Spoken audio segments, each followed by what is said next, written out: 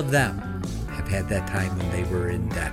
They've all had that time where it seemed like the hole was so deep that all you could see was the sides of the hole.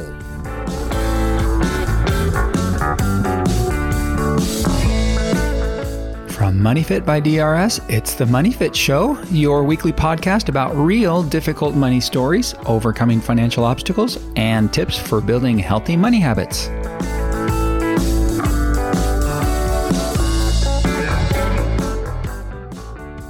I'm Todd Christensen, host of the MoneyFit Show podcast, and on today's episode, I speak with someone who epitomizes the idea of asking the right questions, not just looking for the right answers. You're going to want to hear his stories. You got to ask yourself one question. Do I feel lucky? Well, do you?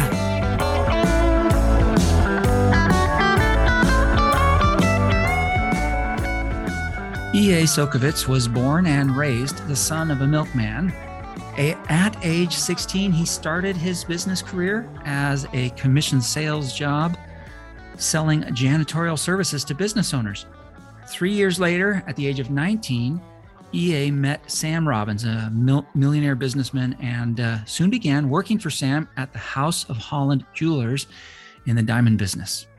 In 1980, Sam established a private grant meant to be part of his legacy due to his lifelong fight with diabetes. And as a result, Sam and E.A. began to formulate heart, healthy, and wellness nutritional foods and drinks. And over the next 45 plus years, E.A. Sokovitz was blessed with, honestly, too many business and personal achievements for us to note in today's show. So I'm just going to say, E.A. Sokovitz, welcome to the MoneyFit Show.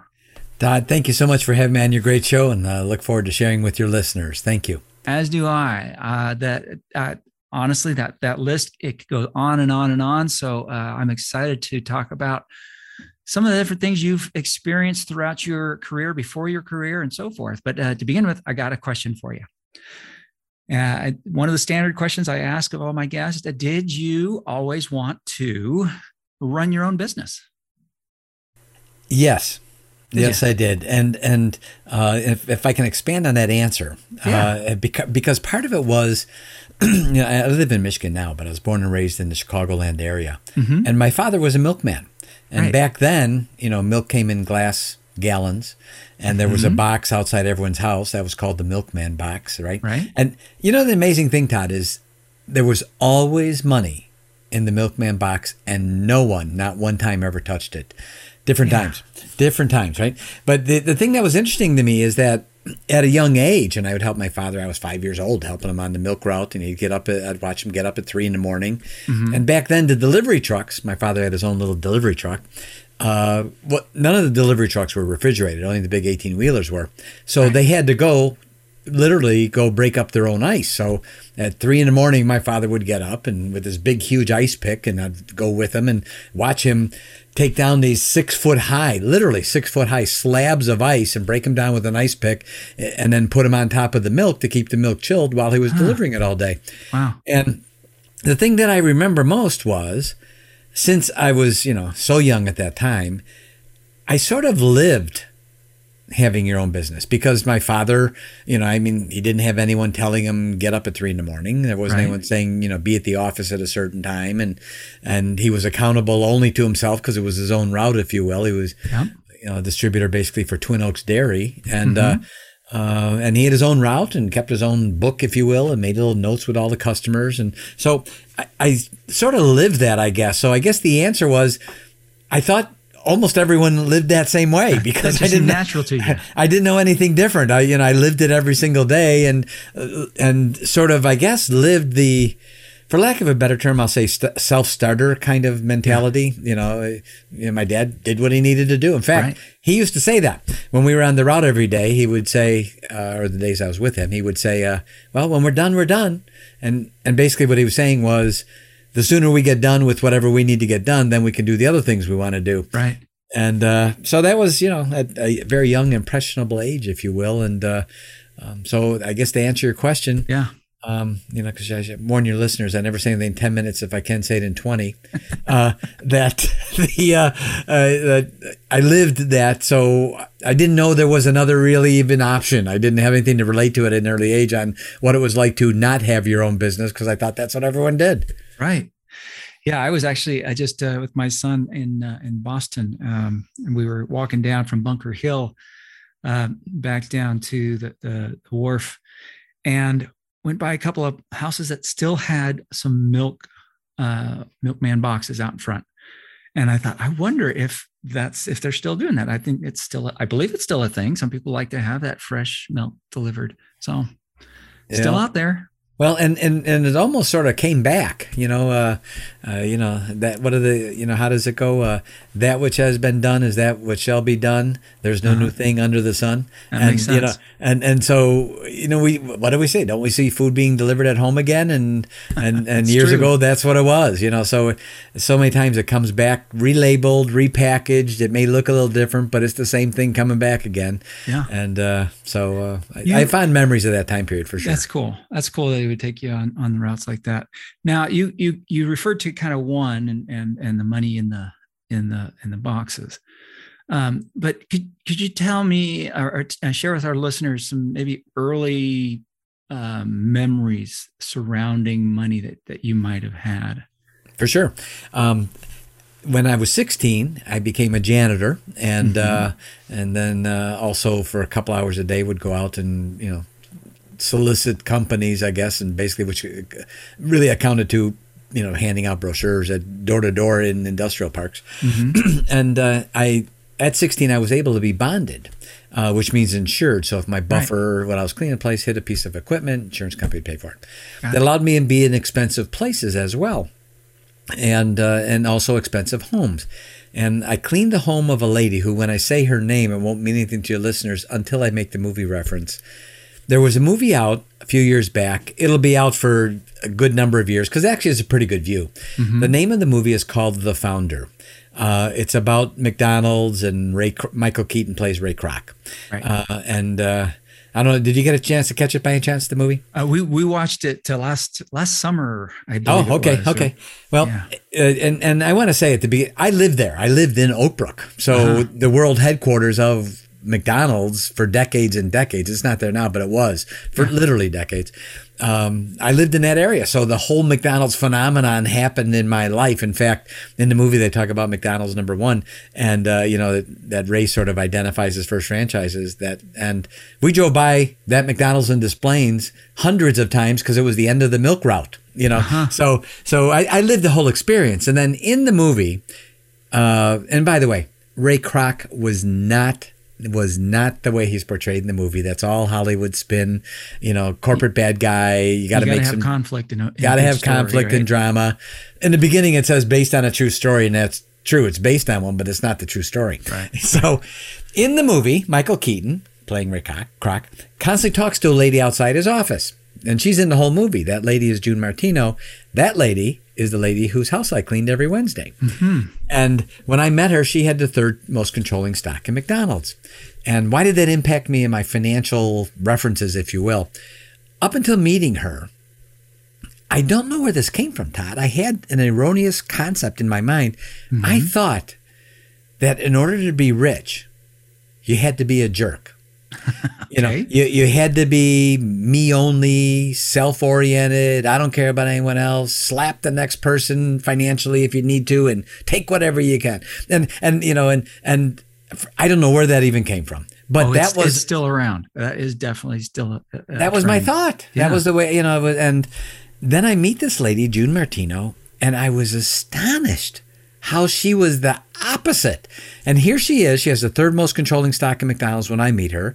Rolls Royce in the garage, full-time maid, full-time butler. I'm cleaning this. I'm doing the heavy lifting, really. The maid and butler did the lighter stuff. But, and here I am in this $1 million mansion back then, right, when I was 16.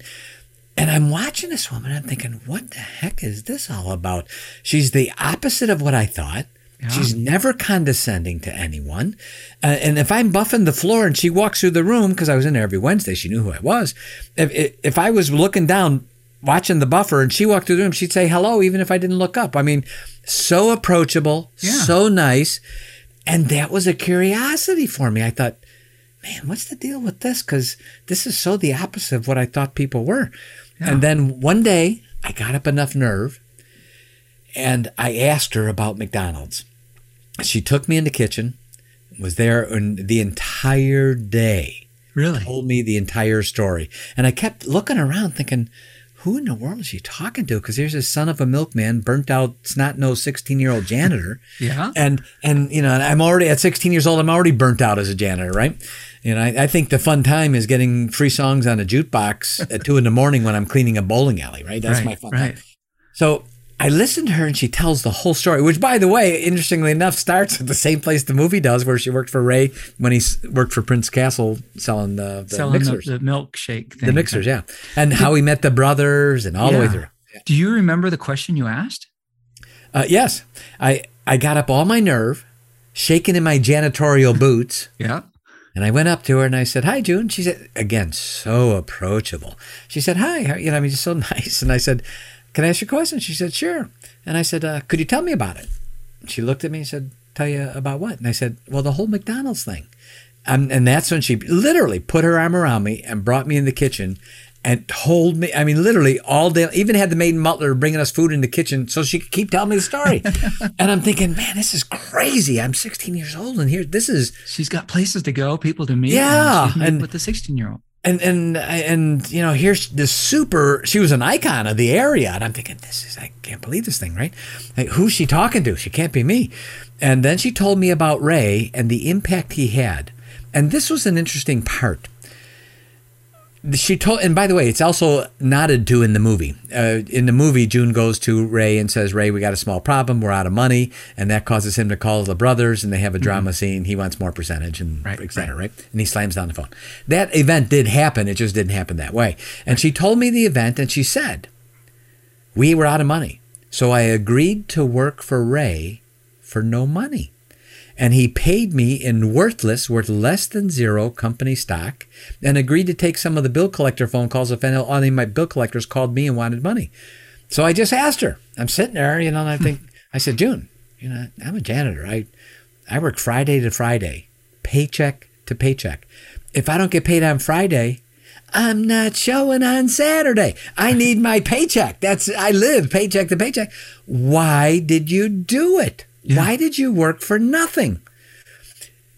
Todd, she sat back, did this eye lock on me, eyeball to eyeball, and sat back in her chair and just stared at me, saying nothing. And I thought, I just realized I just asked her a question. No one ever asked her. Everyone wanted to know what happened with McDonald's. No one ever wanted to know why. And apparently this kid just asked her why, and she never thought of it before. Yeah, why did I do it? So she's staring at me for about 10 seconds, and dead lock, eyeball to eyeball. And I'm going, I don't even know where to look, Yeah, exactly. I'm thinking, I'm hearing Jeopardy music in the background, and I'm thinking, what the heck is going on here? And then she spoke, and it made the hair stand up on the back of my neck. I remember what she said, the way she said it, and my first thought after, when I asked her, "June, why'd you do it? Why'd you work for nothing? Obviously you didn't have any money. He didn't have any money. Why did you keep going?" And she said, "Because I believed in Ray." And I remember my first thought was, that's it. I need to find me a Ray Kroc. That's what I need. It didn't work out too bad for her. I'm cleaning $1 million mansion, and that was $1 million back then. Mm-hmm. Certainly didn't work. And I thought, that's it. I need to find someone who can put me under their wing, like Ray put her under his wing and taught her everything. And I said, I don't even know what I don't know. In fact, the only thing I know is I don't know what it is I don't know. That's it. That's the only thing I know. And there's something out there I don't know. That's what I know. Yeah, that's exactly it. And I kept watching her, even, not in a stalking weird way, but I kept watching her, and I was thinking, what the heck is so unusual about her? And it dawned on me, it was one of two things. It could only be one of two things. She was either doing something I wasn't doing, or she was thinking something I wasn't thinking. Mm-hmm. That when I got it down to those two things. So I threw it out there and I thought, man, where would I find my Ray Kroc? Where would I find it? And then I did. Ultimately, then a phone call came in the janitorial service later on, and my boss sent me over to meet this man who was opening a diamond store in Chicago. He was from Michigan. It was a branch office. He's opening a branch store. And my boss sent me over to give him an estimate on some carpeting, and one thing led to another. The guy offered me a job. And he became the father I never had, even though I had a father. And I became the son he never had, even though I had a son. Right. And his name was Sam Robbins. And I was very blessed to have him in my life. He was, in fact, my Ray Kroc. So because of that, I share with your listeners something that I think is a real germane point. First of all, I had the wrong notion about money. And secondly, if you don't have a mentor and you have money challenges, in my world, and I'm going to be a little blunt here, in my world, we call that naive. That's what we call it. And the reason why is there are so many people that want to help people that even are faced with challenges, because all of them who have done it, quote unquote, always were faced and had similar stories and challenges. So I became a huge advocate for mentoring. And I can share with you, Todd, I've met thousands of educated idiots over my life. And these are the ones that have all the book knowledge. They can they can spew it all back at you. Zero execution, zero implementation skills. So find a mentor. If you don't have one, get one. It's one of the best ways, if you're in a hole, to help get out of a hole, is to find someone who also has been in a hole and already got out of one. It's just that simple. And because here's why. There's a difference between a coach and a mentor. A coach can teach you things, like a skill. Maybe you want to learn how to post on LinkedIn. That's a skill. A coach can teach you that, right? A mentor is a different relationship. It's much more confidential, much more intimate. It's more of, why are you thinking this way instead of the way you're thinking? And my mentor helped put together many of those burnt out wires. And when you have a mentor, first of all, don't be afraid to ask one question. What's that? The question is, can you tell me what you've done? Yeah. Here's why. You want a mentor who's done it, because when they have done it, they bring with them all the things that didn't work. And that's where the wisdom is. So many people, they're just afraid to ask that question. And so I'm a huge advocate for mentoring. And it's one of the fastest ways. If you're having challenges, if you're debt ridden, if you have difficulties, those mentors had that same problem. You almost always. In fact, to that point, I was blessed. I had a radio show, and in 2 years' time, I interviewed over 1,000 millionaires in 2 years. And they're from all backgrounds, all different experiences. And what was interesting, Todd, is all of them had a story about when they were in debt. All of them, all, not some, not part of them, not once in a while. 100% of them had a story about when things looked so dark and so dismal. Right. In fact, what was interesting is some of them even used the same words when they told me what they did next.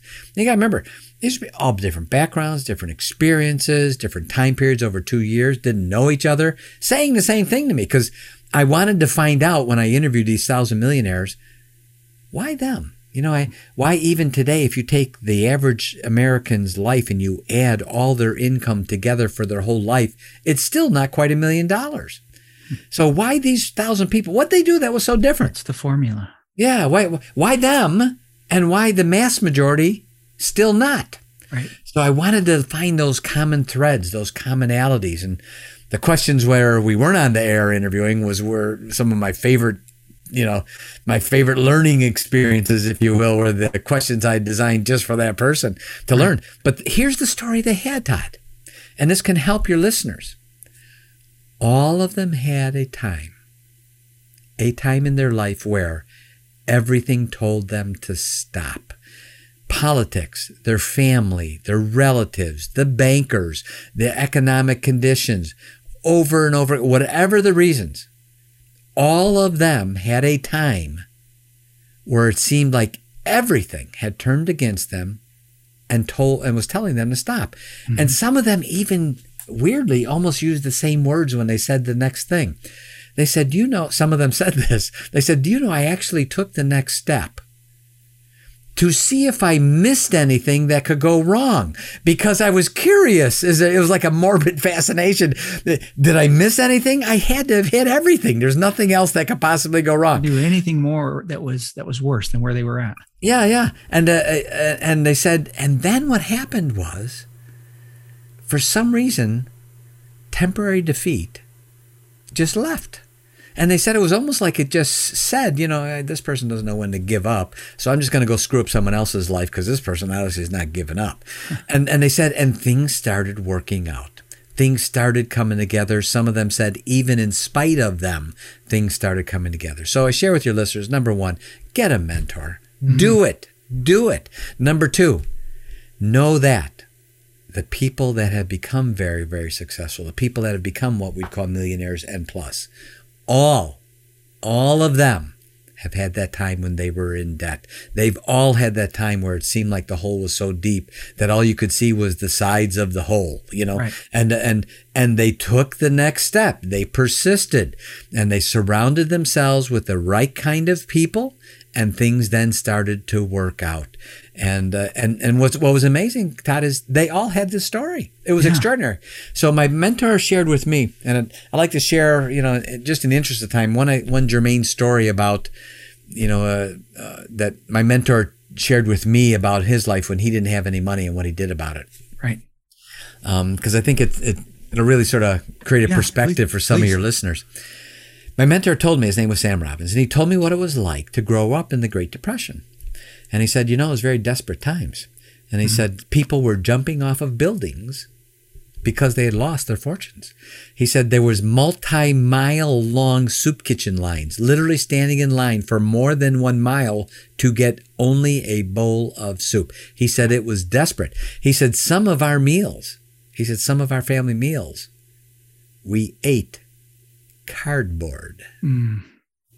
So he said, one day, no one was hiring. He said everyone was walking around in like a zombified kind of state. Right. And he said he walked by this one store and saw a guy standing in the back by himself. So my mentor, he said he just walked in just to have a conversation, sort of burning the clock kind of thing. Right. And it turns out the guy in the back of the store was the owner of the store. It was a sewing machine store. It was filled with sewing machines. And clearly they were all collecting dust. And the owner said, no one's buying sewing machines. They want food right now. He said, right. So he said, I paid for all of these things. They're all sitting there. He said, I opened up the store just to keep an eye on the sewing machines. He said, that's really it right now. And he said, I let all my employees go. I couldn't afford them anymore. So my mentor had this flash in his mind. And he told the guy, he said, well, how about if I helped you sell some of these? And the guy said, well, what do you have in mind? He said, well, certainly people can't afford to buy a sewing machine right now. They need food. He said, but how about if they bought them on payments? And he said, I'll help you set it up, and I'll guarantee any sewing machines if anyone walks. And he said, and maybe I can help you sell it to one or two. And the guy said, man, none are leaving right now. He said, so go do it. I mean, if you can sell one sewing machine, that's one more that's being sold right now. Right. The next thing my mentor did was genius. He put together a flyer, and the flyer said, women to work from home. He told me he never, ever fully caught up with the response. And he set up a way where women could work from their home. He'd sell them a sewing machine on payments. He would give them the patterns to sew with. He would give them the material to make the clothing with. And he guaranteed he would buy the clothing from them, guaranteeing their income, thus meaning they could make the payments on a sewing machine and have an income as well, which everyone desperately needed for food and shelter, etc. Yeah. He wasn't done then. Then when he bought that clothing from the women working from home, he sold it to stores as high quality, handmade, deep discounted clothing that all customers needed because they all wanted high quality that would last as long as possible and at the very cheapest price. In 18 months, Todd, during the Depression, people are jumping off of buildings, multi-mile long soup kitchen lines. In 18 months, he earned $1 million. So I can share with your listeners, you think you do have challenges, and you may, but what's your excuse? Yeah. Because here's a man that lived on cardboard.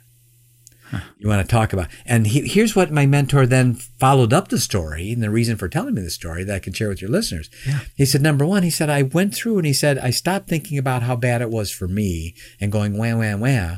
And he said, and I started thinking about the sewing machine owner, and I thought, how can I solve his problem?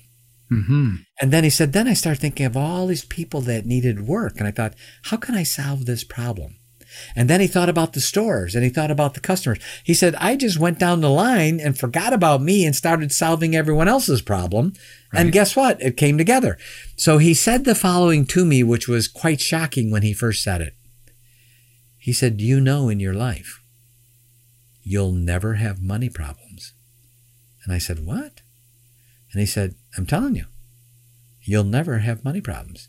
He said, you'll have idea problems, but you won't have money problems. He said, and there's a huge difference because every solution, no matter how far down you think you are, every solution, every enterprise, every business, every great enterprise always started at one place, in the mind of one person with an idea. That's where it's always started. He said, so when things in your life get lean, and I've had times, where money came in and out in huge sums, fortunes coming and going, coming and going, coming and going. And he told me those things would happen. He said, you're going to get tackled 1,000 times in your lifetime. Get ready for it. Yeah. He said, but here's what happens. Keep in your mind, even in those lean moments, you don't have money problems as much as you do have idea problems. He said, and look for those ideas. And he said, everyone always wants to have the answer. Here's the answer. Backwards. He said, that's backwards living. He said, don't worry about the answers. The answers are omnipresent. They're always around us. They always will be around us. They'll always be there. The answers are always there. He said, focus on asking the right questions. He said, you ask the right question, you'll get the right answer, and your challenge in life is going to get solved. He said, most people go through life asking the wrong questions, and then they're surprised when they get the wrong answers when it's nothing more than the answer they asked for. Right. And he said, so don't worry about the answers. Focus on working on asking the right questions, no matter what's in front of you, whatever the task, whatever the obligation, whatever the goal, whatever the objective. Fine-tune and keep fine-tuning that question. And he said, inadvertently, whether you know it or not, he said, you asked the right question when you threw it out there and you said, where would I find my Ray Kroc? Yeah. He said, you asked the right question.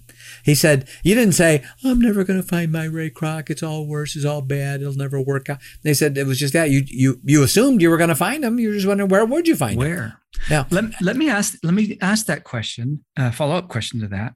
So, and I appreciate what you've shared. Do you feel that some people think that they're going to stumble upon a mentor? Do you feel people already stumble upon mentors and let the opportunity pass because they're not asking that right question? I have to go with C. Both, because they're not asking the right question, so they don't realize the person in front of them is the person they're seeking and looking for, and then they don't ask that person, And what's interesting is I think June, going all the way back to the June Martino thing, I think June sensed when I asked her about the whole McDonald's thing, I think she sensed that I wasn't schmoozing June Martino to get close to the icon of, one of the icons of the area. I think she knew. I really wanted to know what happened. It was intriguing. I think she sensed that. And a mentor will know that. If you look at a mentor as a person, I'm going to meet this person, I'm going to solve all my problems. That's not the way to go at it, right? And they're going to know the difference. Or you're just trying to figure out what you can get out of them. But there are so many of them that can sense when you really want to know the truth of it, and you really personally want to grow, and you really personally want to better your best. They sense it. They'll know because they've been around the corner. They have the scars on their shins, and they know. Yeah. Now that leads me into we want to coming down to the end of our time together today. You have developed and taught the Givers University and the concept of that people are can be givers or takers. How now describe who you've been talking about. How are they givers? Good question. And it's really how the Givers University came about. At 19 years old, I asked Sam Robbins, my mentor, I said, will you teach it all to me? All of it, teach it all, right? This is to my mentor. And he said, I will. He said, but I want one thing from you. When the time is right, and you will know that time, I want you to teach as many people as you possibly can everything that I teach you. So at 19 years old, Todd, I made a vow. I made an oath. And I added with what he taught me, the things I gleaned from the 1,000 interviews from millionaires. And that became what's in Givers University. We have a course, it's called Give to Be Great. It's a series of 3 courses, and it's online courses. And we actually teach people, in one word, discernment. And to sort of give a little distinction between giver and taker and what we mean when we train on that. First of all, I say to your listeners, we love everybody. I say it again, we love everybody. Right. And we teach people the skill of discernment. Another way of saying that is we teach people how to separate the person who we love from their deeds, which we may not love. And by watching their deeds, not what they say, because people can learn the right thing to say and they can tickle your ears. But as we say at Givers University, your talk talks and your walk talks, but your walk talks louder than your talk talks. Simply stated, watch what they're doing. Watch their deeds. And we actually have checklists we give people. I mean, we broke it down so granular. I mean, and we have one that's called the 25 Do's. It actually has the 25 deeds to watch people doing. You can print it off, and on the left side, make check marks, right side, make check marks, total on the bottom, and you're already headed in the right direction. Yeah. Here's why that's important.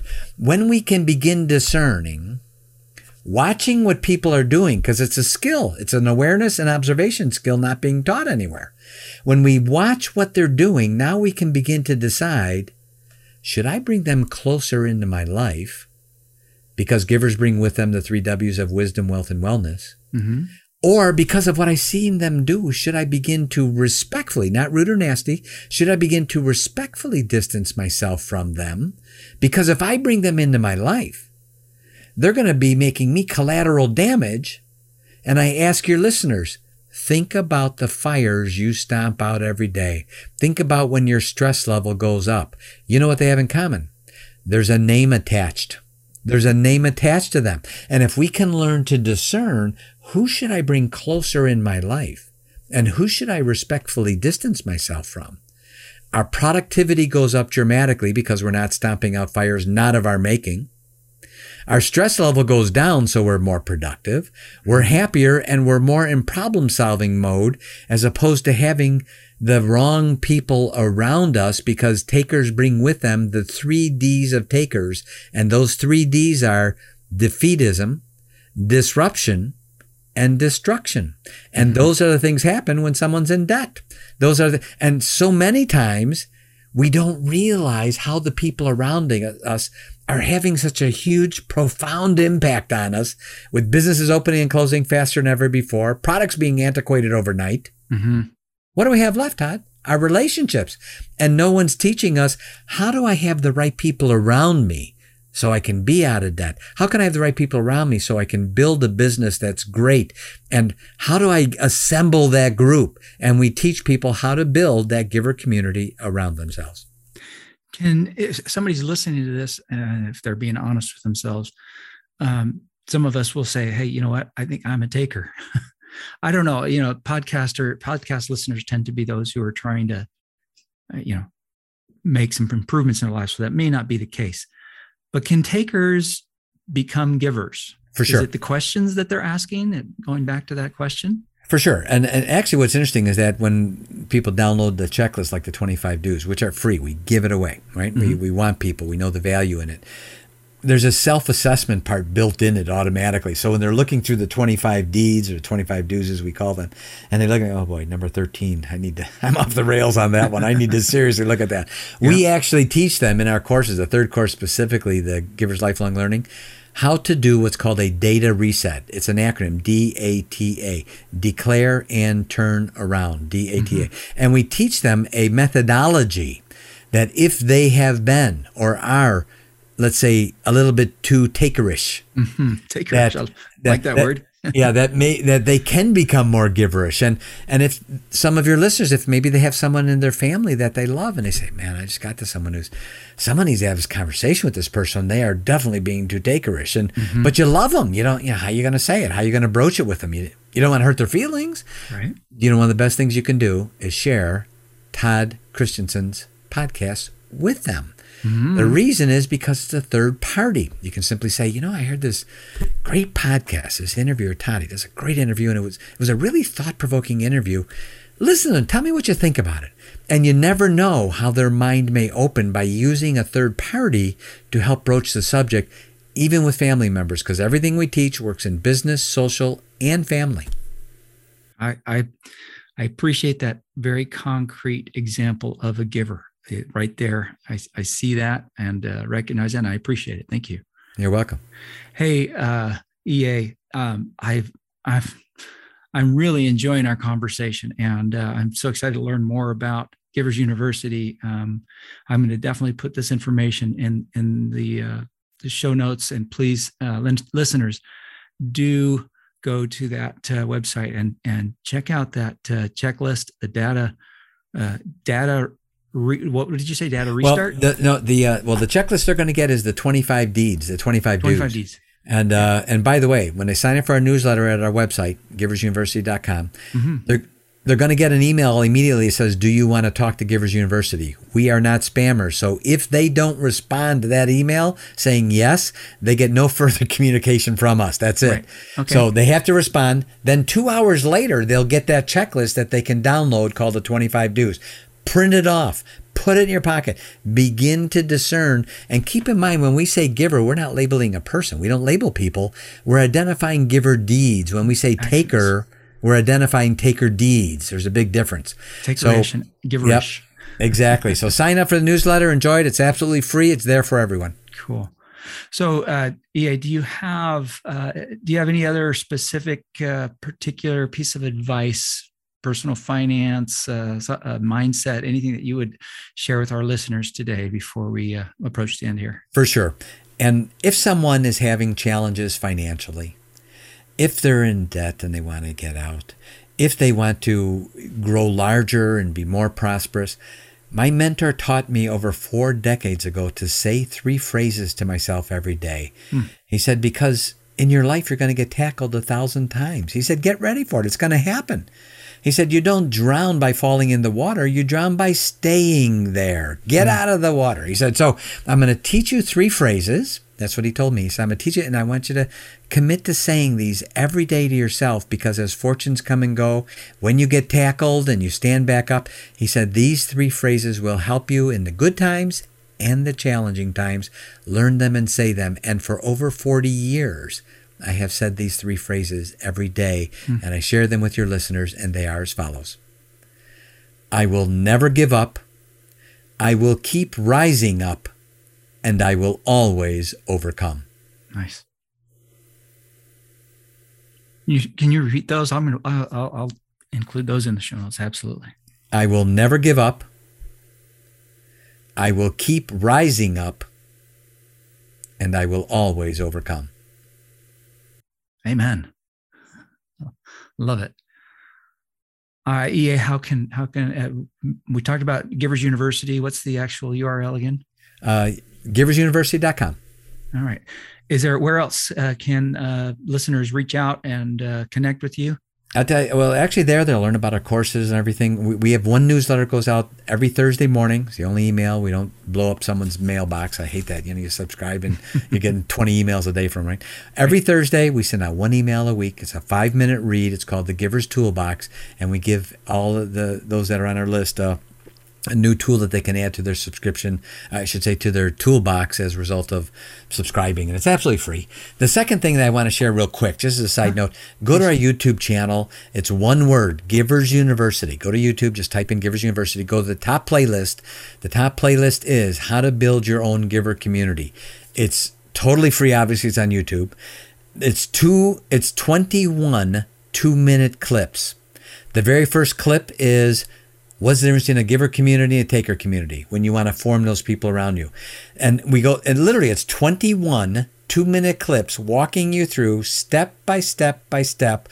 How do you form that mastermind group? What do you do? Napoleon Hill does an excellent job of explaining what it is, but he doesn't say how to do it. And we explain how to do it step by step, even the agenda of what you should do when you have a group of people that you're getting together and you all want to help each other. So that's at our YouTube channel. Check that out. It's 100% free. Use it.